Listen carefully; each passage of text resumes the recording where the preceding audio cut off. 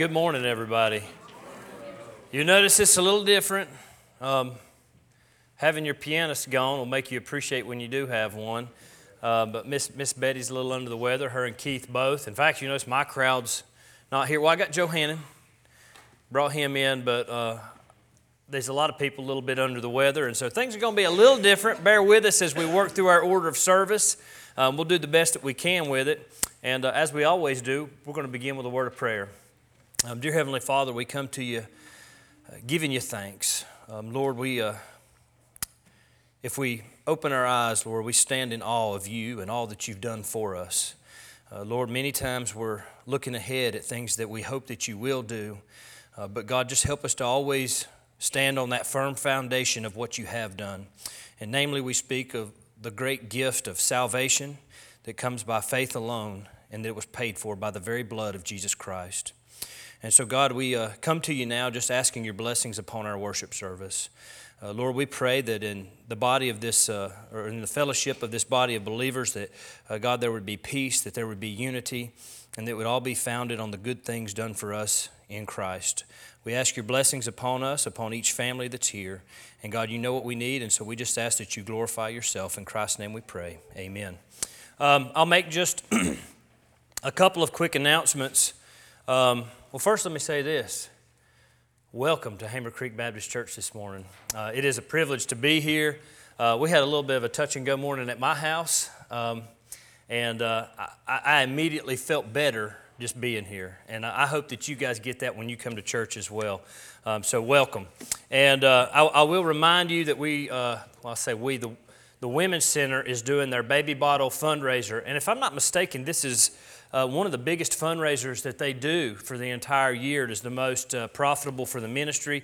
And so if you would take part in that, use a baby bottle as a piggy bank.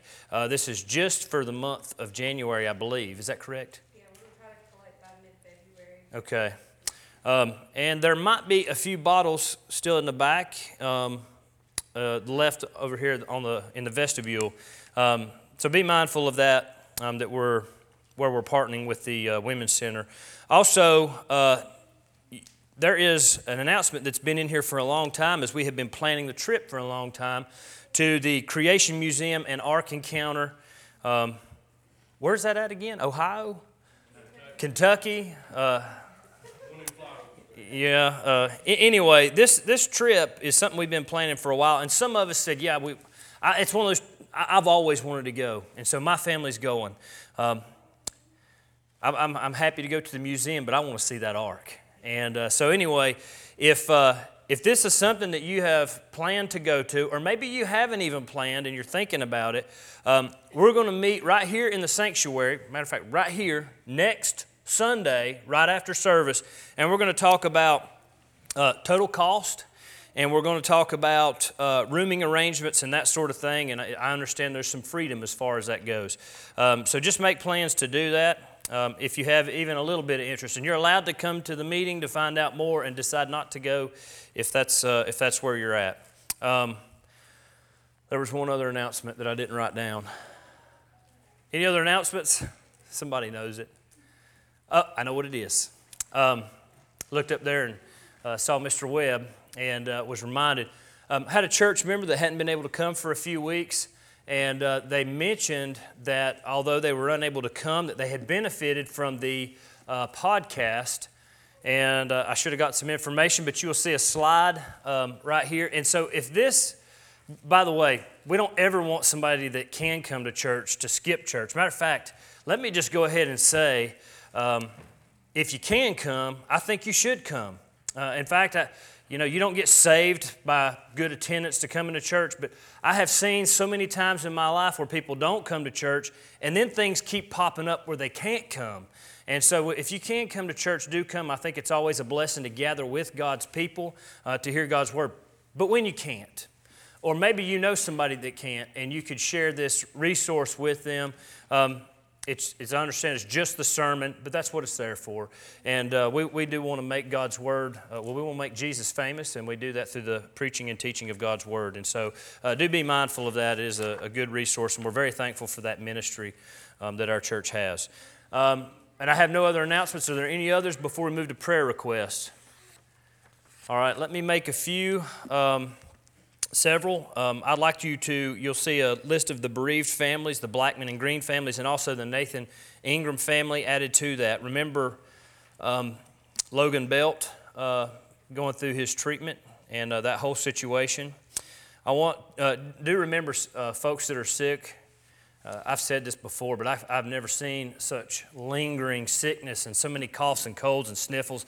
So go play outside, take your vitamins, exercise, eat right, whatever it is, but pray for people. And this goes for my family too. It's just been something, it's been one of those years. I want to ask that you continue to remember the Bowles family as they are doing their best to adopt two young girls, half-sisters, and bring them into a Christian home. Pray for that situation. Remember Nan Whirl. This is Carol's sister, and she asked also that we remember John and Beth Hall. Remember the Paperworks employees, as it will be shutting down in the very near future. And remember Mikey Bird. Steve and Sue are not here today, and I assume that's why, but Mikey Bird, I understand, has a brain bleed. I don't know any details beyond that. Just pray for that situation, and pray for our church as a whole. And I want to mention one. I don't have any details about this, but I know that Jackie Howe, I think everybody knows Jackie Howe has been going through cancer treatment. She got some bad news. She has not spoken with her doctor.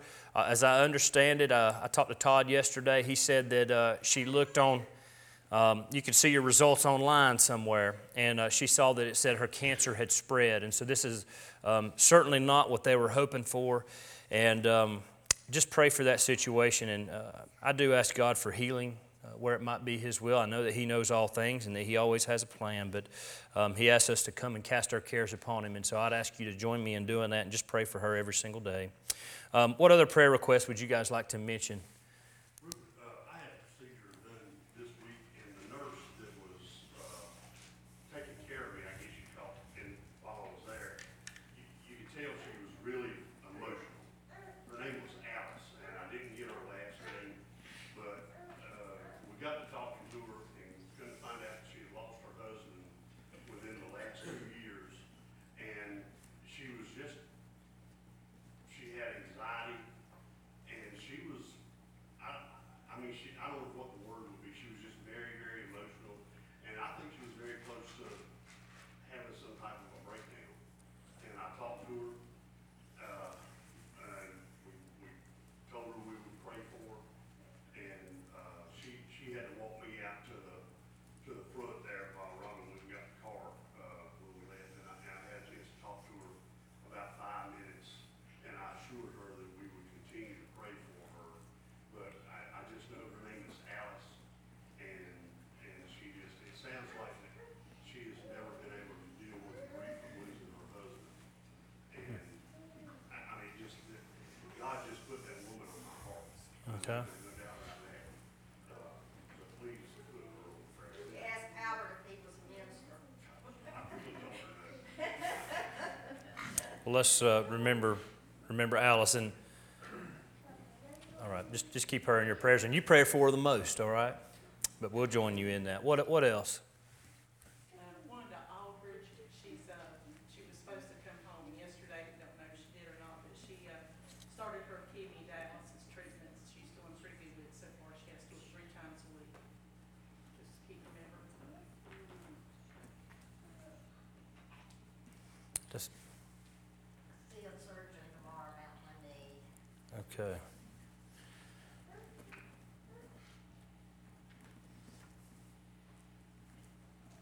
And my boss, Chip Miller, is going to have knee replacement this week. Did you say knee replacement? Okay.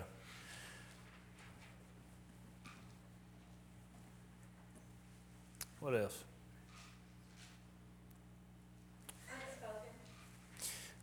Yeah, I've got several of those on my list as well.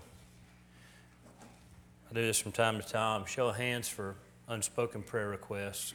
I think if we're honest, we've probably all got them. Let's go to the Lord in a word of prayer now and just ask the Lord if He would to intervene. And I know that God knows all these needs. We're commanded to pray for each other and to care for each other And, many times, well, I'm going to preach on it in a minute. I'll just save it for that, okay? Albert, would you remember these?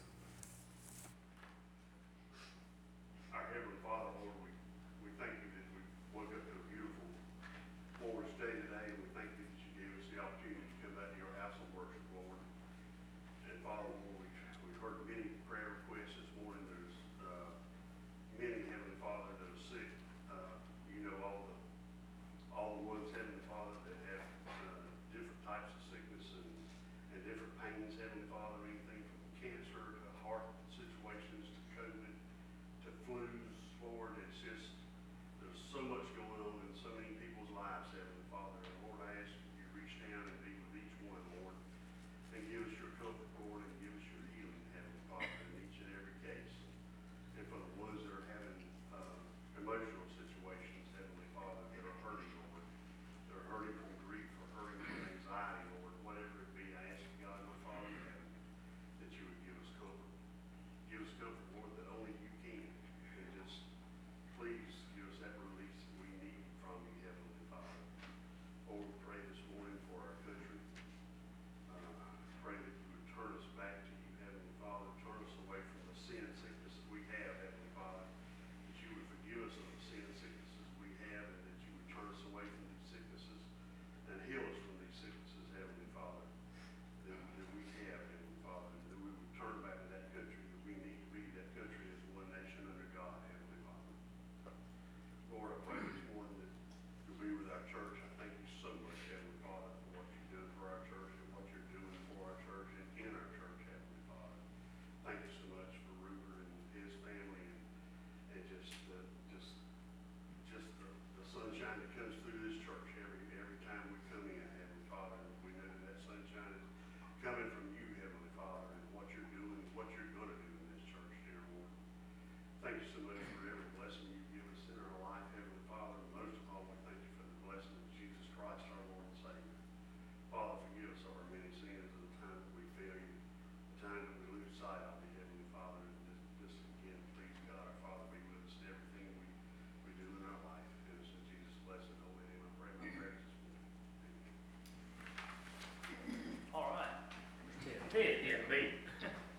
Okay, do we have any birthdays in the month of January? Any, we got one there. Oh. A lot of good people got birthdays in January. Okay, we want to do it a cappella today. All right, you ready? Happy birthday to you. Happy birthday to you. Happy birthday, God bless you. Happy birthday to you. All right. Any anniversaries this month? Anybody? Oh,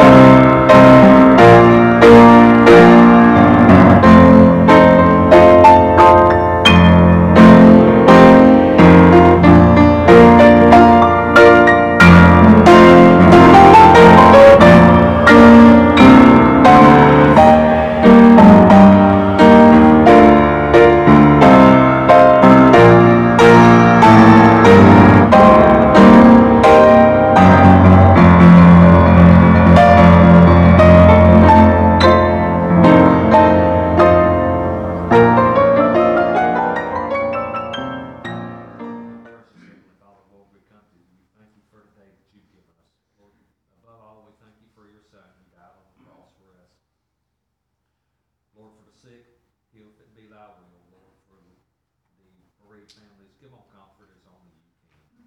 Lord, we ask you to bless this church, bless each and every individual here, and bless our country. Help it to come back to knowing and depending on you. Lord, for our military, give them peace. Lord, above all, the blessings you bestowed upon us. Lord, help us ever be mindful of those. Lord, for the offering, help us take it and use it for the upbuilding of thy kingdom for that purpose alone. All these things I ask in thy name. Amen.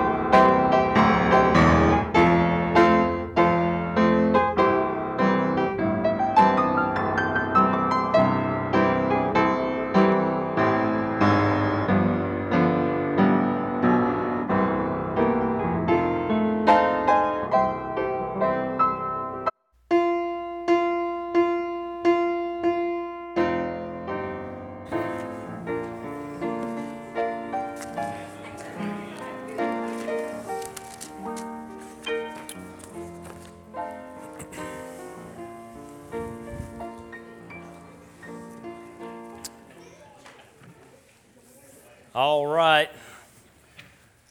While the little ones head to children's church, if they're going, I want to ask you if you would to take your copy of God's Word and turn back to 1 John. We're going to continue our study in 1 John. And, I think part of the preacher's job when doing exposition is to find seams in the passage. In other words, I've said this 100 times, I'm going to remind you that 1 John is a letter. Now, the way that we study in church is we read it many Sundays like it's a whole bunch of letters, but it was one letter. And so there's a unity to all of 1 John. And so we want to continue to remind ourselves of the context. And it was very difficult not to include verses 12 through 14 last time, but I opted to leave them out just for time's sake. And today we're going to take those few verses by themselves. It's only 3 verses, and it's almost like a poem that's inserted here. It fits exactly with what John has already been saying. He's not introducing anything new here. You will see that there's an emphasis on knowing God. You will see that he speaks to 3 groups, sort of, you will see the address to those groups as children, fathers, and young men. By the way, if there's any ladies here and that just hurts your feelings, I apologize. I didn't write this, but you're included in this. And so I hope that you don't look at this as you being left out, but rather you will realize that you fit in here as well. And so I want to remind you that 1 John is largely written in a day and age when the Gnostics were creeping into the church and introducing false teaching. They were introducing heresies. And so he is saying we must have our faith built on the apostolic faith as delivered to the apostles by Jesus Christ. And he gives a litmus test, or two actually, on how to know that you're in the faith. And the first of those was the commandment test. In other words, if you know God, you obey His commandments. Now, lest anyone fall into some terrible guilt, he reminds us that none of us is perfect, that all are sinners, that we all still need grace, that we all still need Christ, but we should live a life that is mostly marked by victory over sin. And he also gives another litmus test, and it's the one of loving the brethren. And so if you hate your brother, if you hate other Christians, if you dislike Christians, then you are failing that test, because we are called to love our brothers and sisters in Christ. And if you say you love Christ and hate your brother, the Bible says that you're a liar. And so we are to love the brethren. And so today, as we look at this address, and again, it's almost like a poem here, the address to the children, the young men, and the fathers. Let me just say at the outset that if somebody is 50 years old and they have lived 50 years abandoned from Christ, a life apart from Christ, rejecting the gospel, and then they come to a saving knowledge of Christ, they experience regeneration today, then they are babes in Christ. They are the little children. But I think as we read this, that what we will see is that what John is doing, he's not trying to come in and divide the church up and say, you guys are babies, you guys are young, and you guys are fathers or elders in Christ. I don't think that's what he's doing, but rather he's making a theological point, and there are some things that he wants us to know. And so what I want to ask you to do is to stand for the reading of God's Word. And we're going to read 1 John chapter 2, verses 12 through 14. John begins by saying, I am writing to you, little children, because your sins are forgiven for His name's sake. I am writing to you, fathers, because you know Him who is from the beginning. I am writing to you, young men, because you have overcome the evil one. I write to you, children, because you know the Father. I write to you, fathers, because you know Him who is from the beginning.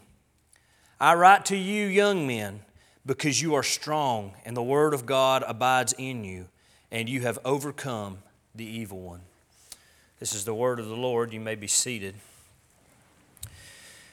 And we're going to take this, and by the way, I mentioned 3 groups. Let me just go ahead and say, if some of you take it upon yourselves to study this on your own, and I doubt anybody here is using a Greek lexicon, but you can. This is a tool at your fingertips on the internet, and you can, if you do look these things up, and they are useful. The Bible was indeed written in Greek, or the New Testament was, and it is useful. And you will find that little children in verse 12 is a different word than children at the end of verse 13.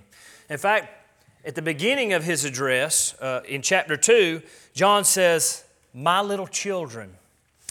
Let me just point out that the young men are addressed twice, and that the fathers are addressed twice. And if we don't make a big deal about children and little children being different, then they're addressed twice. So I'm not going to complicate this. I want to keep it simple. I believe that it is simple. But I believe that he is making a foundational statement when he speaks first to the children. He says, I'm writing to you, little children, because your sins are forgiven for His name's sake. Now look, John has written this, and he's given this test, and undoubtedly when you read in a church, and this church in John's day, or churches, it was many churches that would have received this letter, and when you read this letter in a church today, a church like Hammer Creek Baptist Church, that some people might read these words, and they might read, but if we walk in the light as He is in the light, we have fellowship with one another, and the blood of Jesus, His Son, cleanses us from all sin. And they might think, well, I don't always walk in the light. I mess up. And so John here, while he wants your salvation to be challenged if it's a false faith, he wants you to know that if you truly have Christ, that you truly are saved. And so his address here is that the blood of Jesus cleanses us from all sin. That was from chapter 1. And then today we see him say, I'm writing to you, little children, because your sins are forgiven for His name's sake. That's a short sentence, but there's a lot there. Let me say that if I said this every single Sunday, it would not be time wasted. Christian, your sins are forgiven for His name's sake. Now, I don't know about you guys, but sometimes I need to remember this. I need to be reminded of this. And I want you all to know that I don't care if you came to Christ when you were 5 or when you were 50 or when you were 80. When you come to Christ, you come carrying something that you can't carry. And it is a sin burden. It is a burden that will weigh man down into the very depths of hell for eternity. And only Christ can free man of that burden. And by the way, only Christ does free men from that burden. And so when He says that your sins are forgiven, you must remember that that burden is not yours anymore. Christian, you cannot carry it. You will not carry it. It has been bought and paid for by the very blood of Jesus. So to be a Christian, even a brand new Christian, is to have all your sins forgiven.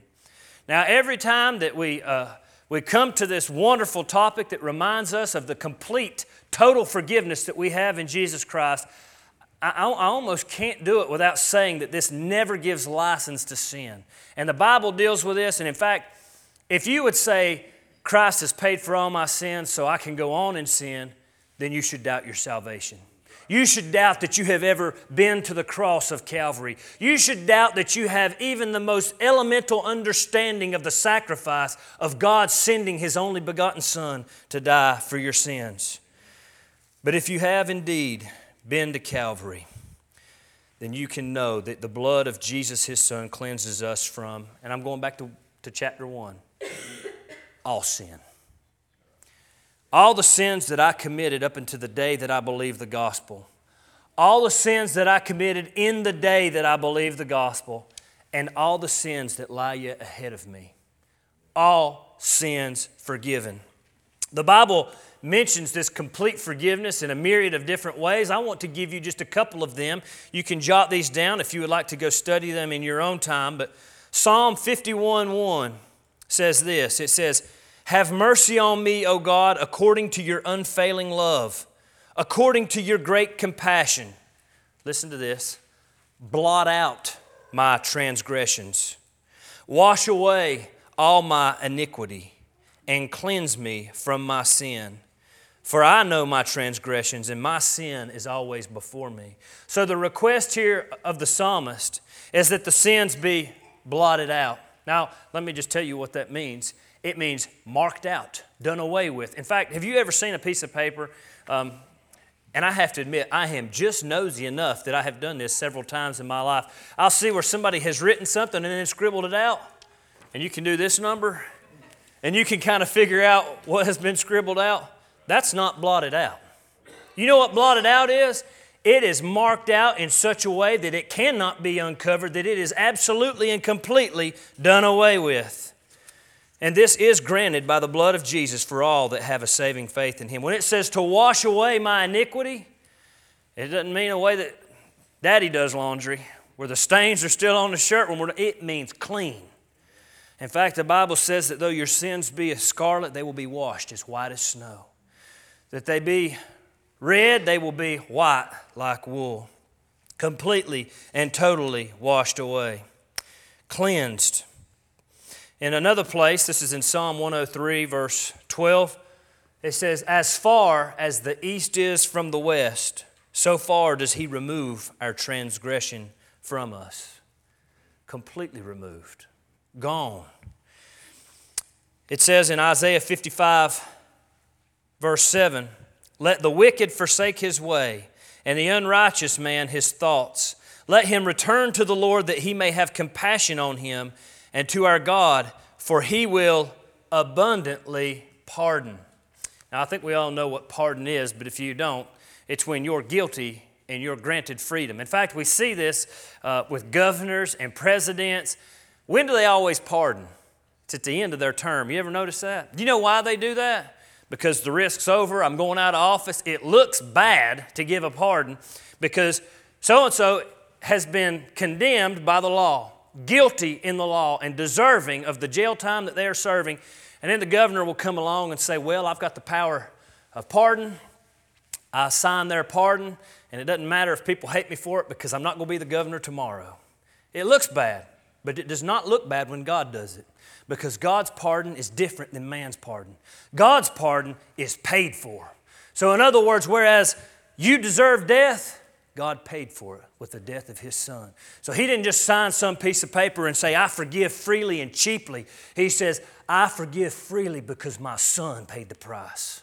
This is the pardon of God. And do you know what? If the Son, the only begotten Son, pays the price, then it is completely paid and paid in full.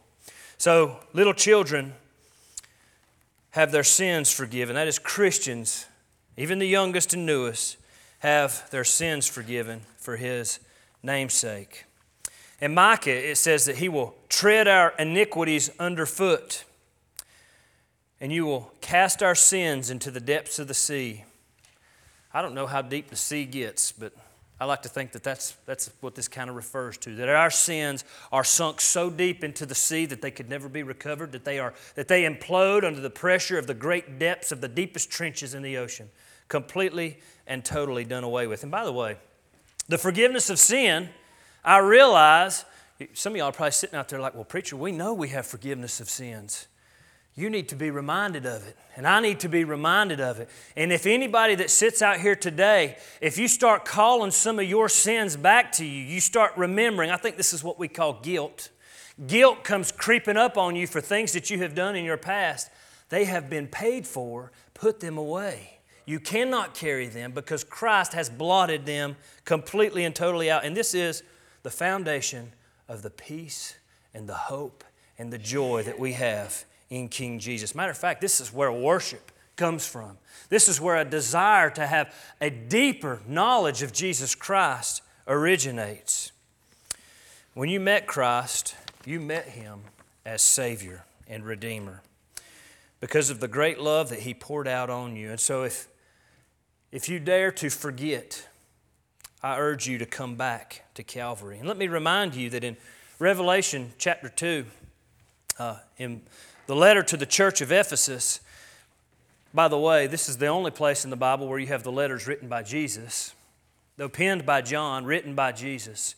And he urges the church at Ephesus, he says he's got something against them, and that's that they've left their first love.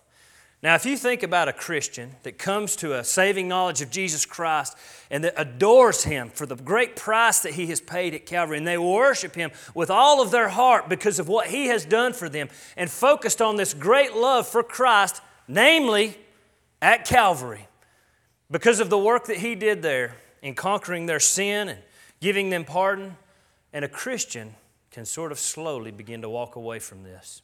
Not that they become unsaved, but they begin to focus on the great doctrines. They begin to study their Bible in a more of an intellectual sense. And by the way, there's nothing wrong with that. In fact, you should do that. But not to the abandonment of your first love. To the exaltation of Jesus Christ and what He has done for you. Matter of fact, He says to repent and do the works that you did at first, and if not, I will come and remove your lampstand. I don't know of a church of Ephesus today, which means I think that lampstand, that church, exists no more. I think that's what you call getting too big for your britches. I don't know if any of y'all, my grandmother used to say that to me when I thought I knew more than I did, and she'd say, you're getting a little big for your britches. And she would remind me of my place. And sometimes Christians somehow can become consumed with things like self-righteousness. By the way, I believe that the church of Ephesus, just based on the letter, they fought against the heresies of their day. I believe that they had a good grasp of the doctrines that are given in the Bible, given in God's Word, and that they fought against the false teachers of their day. But they abandoned their first love. And may our first love be the foundation of our Christianity. Now, we're going to talk to the old men, and we're going to talk to the young men, but can I say something? You can't become a young man without first being a child. You can't be an old man without having gone through both of those. Now, I know that there are some things that when we grow up, that we put away.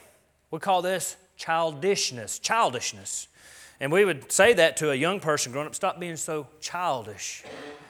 But that does not mean that we abandon all things that are childlikeness.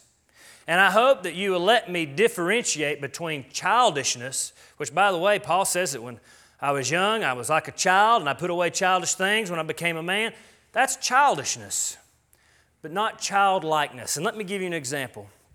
There are some things, some attributes of children that ought to be hung on to, and so many times are lost as they grow up. Things that are, I will say, punished out of them or purged out of them by the world. Can I give you an example? In a little child, you see the ability to just be fascinated. Children can just be in awe of something. And I'm going to tell you that when a person comes to faith in Jesus Christ, they're like that little child. They can't believe what Jesus has done for them. And a little child, the first time that they see fireworks, or when they see a little puppy, or when they see a great work of art, they're just fascinated. And you can fast forward 30 or 40 years, and that same person that had that childlikeness, that sense of wonder and awe, and that ability to be inspired, can walk by those same things, and it's almost like, yeah, I've seen that before. That's old stuff.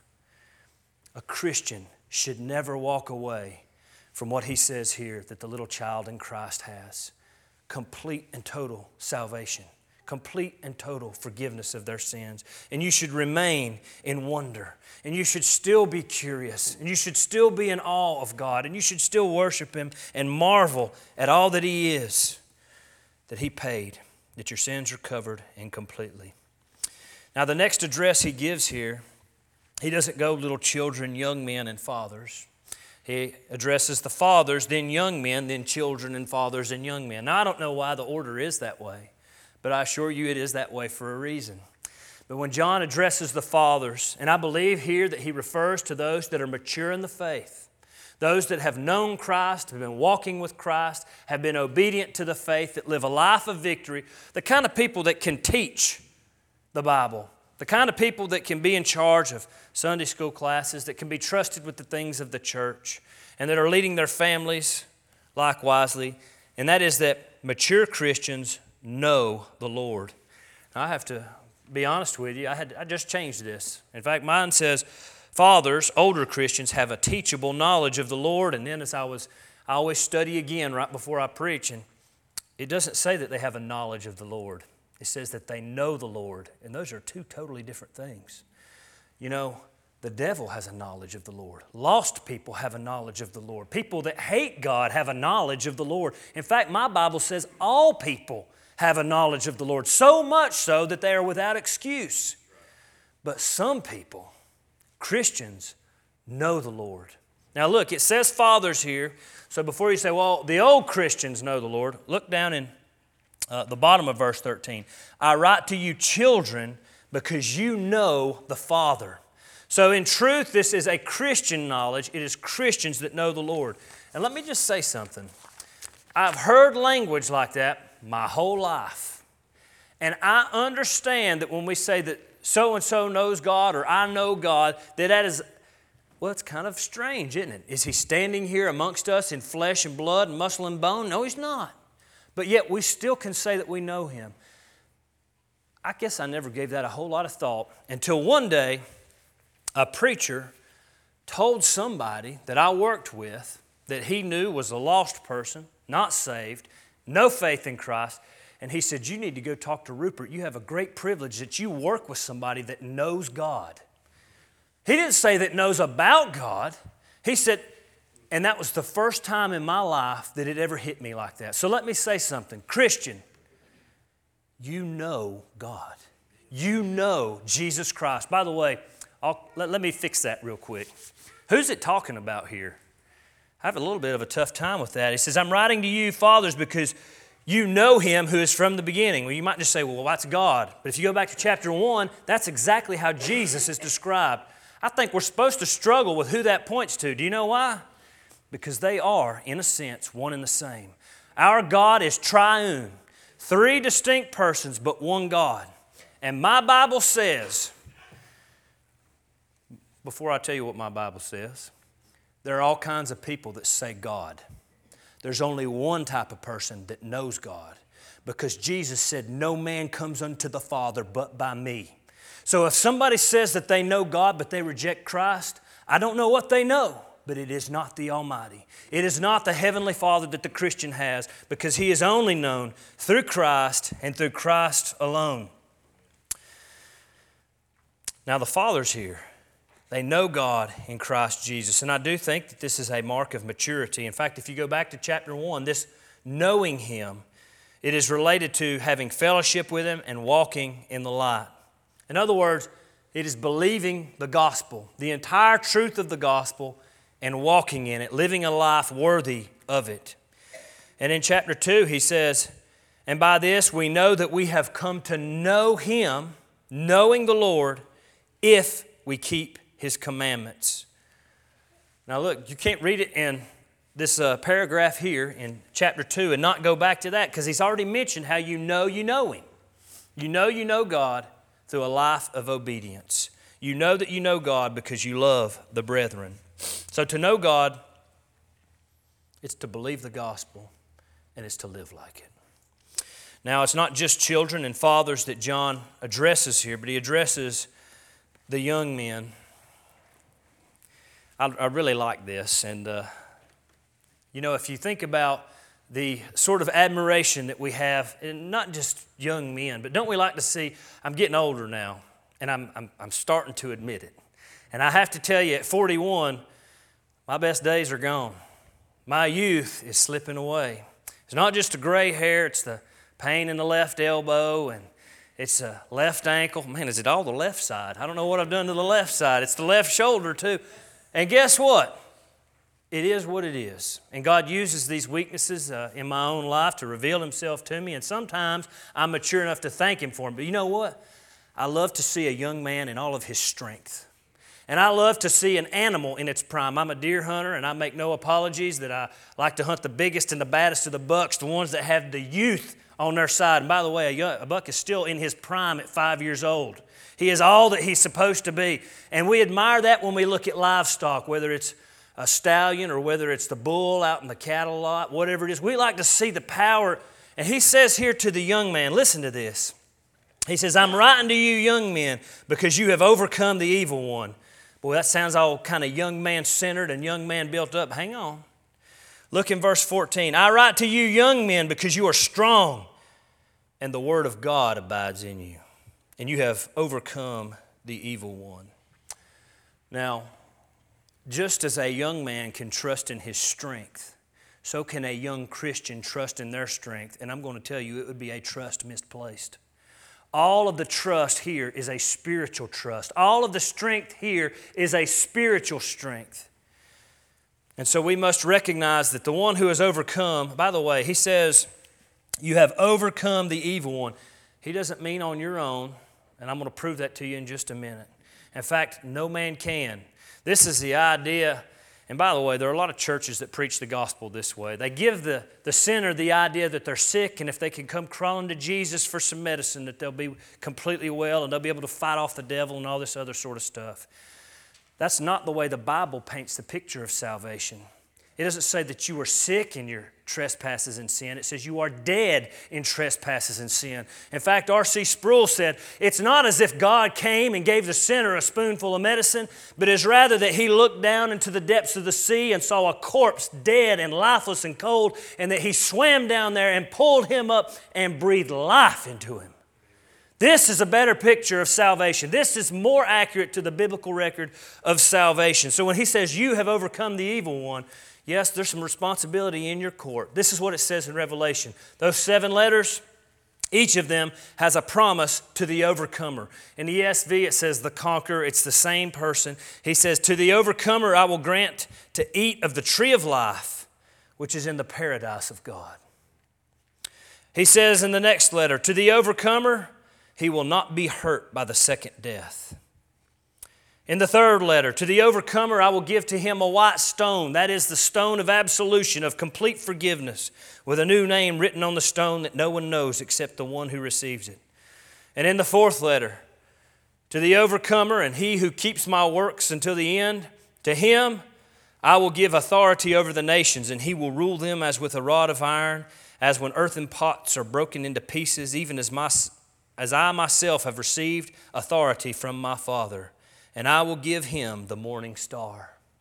Yes, that does mean that the Christian has, as part of their eternal inheritance, they have some co-heir, some co-authority with Jesus Christ, under the head of Jesus Christ. In the next letter, he says that the overcomer will be clothed thus in white garments, and I will never blot his name out of the book of life, but I will confess his name before my Father and before the angels. The next promise to the overcomer says, I will make him a pillar in the temple of my God, never shall he go out of it.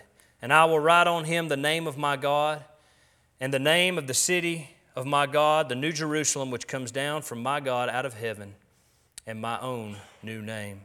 And then lastly, he says, I will grant to the overcomer, I will grant him to sit with me on my throne, as I also overcame and sat down with my Father on his throne. The promises to the overcomer are clearly and only promises to those that are in Christ Jesus. In fact, if you struggle with what the overcomer is, or if you might dare to be so prideful as to take this upon yourself, my Bible says, and we'll get to this when we get to chapter 5 of 1 John, but in 1 John 5:5 it says, who is it that overcomes the world except the one that believes that Jesus is the Son of God? The overcomer, therefore, is the person that believes that Jesus is the Son of God. In other words, the whole truth of the gospel. In fact, John also wrote the words of Jesus in John 16, verse 33. He said, in this world you shall have tribulation, but take heart, I have overcome the world. Let me say it this way. Young Christian, in all your strength, you need the strength of Christ.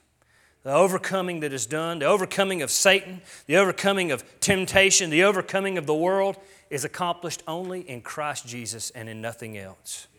But so this refers not to physical strength, but spiritual strength. A strength of will that comes from being sold out to Jesus Christ. There are some people that when they fall into temptation, they can't say no. That's terrifying. The Christian has this power and has this ability. They have this strength in the Lord Jesus. Before you can even know whether you should say yes or no, you have to have the knowledge of what is good and bad. This comes from Christ and from Christ alone. It is given to us by God's Word. You have to have, there's something that goes beyond knowledge, and that's wisdom. The ability to apply the principles of God's Word broadly. And there are all sorts of strength. There's the strength of courage to begin an endeavor. There's the strength of perseverance to see it to the end. And the Christian should have all of these disciplines because they are in Christ Jesus. Now let me just show you something here. If you sit here today and you think, well, I don't know if I have the strength that he's talking about, I'm going to tell you where to get it. Because it says right here, it says, I write to you young men because you are strong and the Word of God abides in you. You want the strength of God? You read God's Word. You meditate on God's Word. You come to church and you hear God's Word. In fact, Jesus himself, when he was tempted in the wilderness, he relied completely and totally on God's Word. And if Jesus must rely on God's Word, then indeed we also must rely on God's Word. So how do you have the knowledge that you need? God's Word. The wisdom? God's Word. The courage? God's Word. The strength, the force of will? God's Word. It will come no other way because it is God's Word that teaches you, strengthens you, informs you, and ultimately empowers you. All Christian strength comes from God's Word. So let me just say in conclusion that we are to have, as these new babes in Christ have, a sure knowledge of perfect forgiveness and never walk away from this. Never, I'm going to tell you, if you do, you'll begin to lose adoration of Jesus Christ. You know, I just told you can't carry that burden of your sin, and I don't want you to. Don't carry it. But I'll tell you something that's nice to do once in a while, lest you become holy and self-righteous in your own eyes, is to just look back over your shoulder and remember what He drew you out of. Remember where you came from. Remember what He did for you and through you and to you, because if you're a Christian, you're not who you once were. There has been great change brought about in your life. Don't lose your first love. Never forget what exactly was paid for by the blood of Jesus. And as a young Christian, grow in strength. In fact, I have called this growing in the grace and knowledge of our Lord and Savior, Jesus Christ. That actually comes from Peter's letter, not from John's letter here, but I thought it fits so nicely because we are all to be always growing in the grace and knowledge of our Lord, growing in wisdom and discipline. By the way, I'm not going to launch into it, but Christians ought to be the most disciplined people on earth. Now, sometimes with discipline comes these ideas that are not very friendly. And people say, well, I don't want to be disciplined. Those people are all stuffy. And you know what disciplined people are? They're in control. Undisciplined people are controlled by emotions, thoughts, whimsy. In fact, I saw a commercial, kid you not, the other day. It was for a pill that you could take if you were HIV positive. And the guy uses the line, I can live in the moment because I take whatever the name of the drug was. Don't live in the moment. That's what got him in that mess in the first place. And living in the moment at your whims will get you in a mess. You need to be disciplined in all that you are. And the way that you do that is with a sure wisdom of the Lord Jesus Christ and of God the Father. And by the way, the source of all of this, I could say this every Sunday too. It's not dreams. It's not somebody that has a YouTube channel and they're using world news networks to come up with their own prophecies on the Christians. You will get lost in that, and everybody that has done that up until now has been wrong. Do you know my Bible says that Jesus Himself nor the angels know when the end of the age is. But everything you do need to know is right here. So forget your feelings. Don't say, I feel like God is telling me. That's your heart telling you, and your heart is, I'm sorry, Christian, but it is still black. It is still wicked. That's why you needed Jesus in the first place. So don't trust your heart. Lean not on your own understanding. And know that it's only through God, only through Christ, that you have the privilege of growing in Him, of learning from Him. And eventually, and I hope that all Christians do this, teaching others about Him. You know, there's a statistic about the percent of Christians that never share their faith in Jesus Christ. Do you know if you've been a Christian for one day that you can share your faith? Now look, there's a lot you can't share. And there's a lot that if you're asked questions, you have to say, well, I don't really know. But you could do like the guy says in John, this much I know. And tell them what you do know. Your testimony about how you have faith in Christ and it changed your world. But if you've been walking with Christ for 50 years, you ought to know more. You ought to be able to answer some of those questions.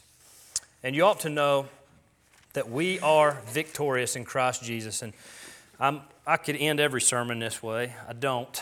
But I'm going to read you what this passage reminds me of. Whether you are a babe in Christ, whether you, like a young man, are just finding your footing in Christ, or you are an old man with a sure knowledge of your Lord and Savior. Paul says in Romans chapter 8, what then shall we say to these things? If God is for us, who can be against us? He who did not spare His own Son, but gave Him up for us all, how will He not also with Him graciously give us all things? Who shall bring any charge against God's elect? It is God who justifies. Who is to condemn? Christ Jesus is the one who died. More than that, who was raised, who is at the right hand of God, who indeed is interceding for us. Who shall separate us from the love of Christ? Shall tribulation or distress or persecution or famine or nakedness or danger or sword, as it is written, for your sake we are being killed all the day long. We are regarded as sheep to be slaughtered. And Paul answers this question. He says, no, in all these things, even if these things do happen, we are more than conquerors through Him who loved us. For I am sure that neither death nor life, nor angels, nor rulers, nor things present, nor things to come, nor powers, nor height, nor depth, nor anything else in all creation will be able to separate us from the love of God in Christ Jesus our Lord. Dear Heavenly Father, God, we give you thanks we thank you for the Son. We thank you for the great work that He did at Calvary. And I thank you, Lord, that the believer has not one sin that they can carry, that every single one of them has been blotted out and cast as far as the east is from the west. I pray, God, that every person that's in here today and everybody that has heard these words will find their strength as a young Christian, coming only from the Word of God, trusting in you and the power of you in their life. God, may we look to you for all things. And Lord, may we all remember that the great privilege we have is because we know you. And God, we pray that as we journey through life, from the youngest of us to the oldest, that each day we would know you a little more, that we would know you a little better, and that as we draw nearer to you, Lord, we might come under more conviction, that we might find our own dirtiness, our own filthiness revealed as we venture out of darkness and into light, until the day comes where we meet you and we stand before you, and it is no longer faith but experience. And God, we pray that as we live this life of faith, that you would continue to conform us into the image of your very Son, Christ Jesus. We ask it all in His name and for His glory. Amen. I'm going to ask you all to stand if you would. And we're going to have a little music here. And we're going to have the altar open, and this is a time of invitation. If you have anything you want to ask me or come say to me, this is the time.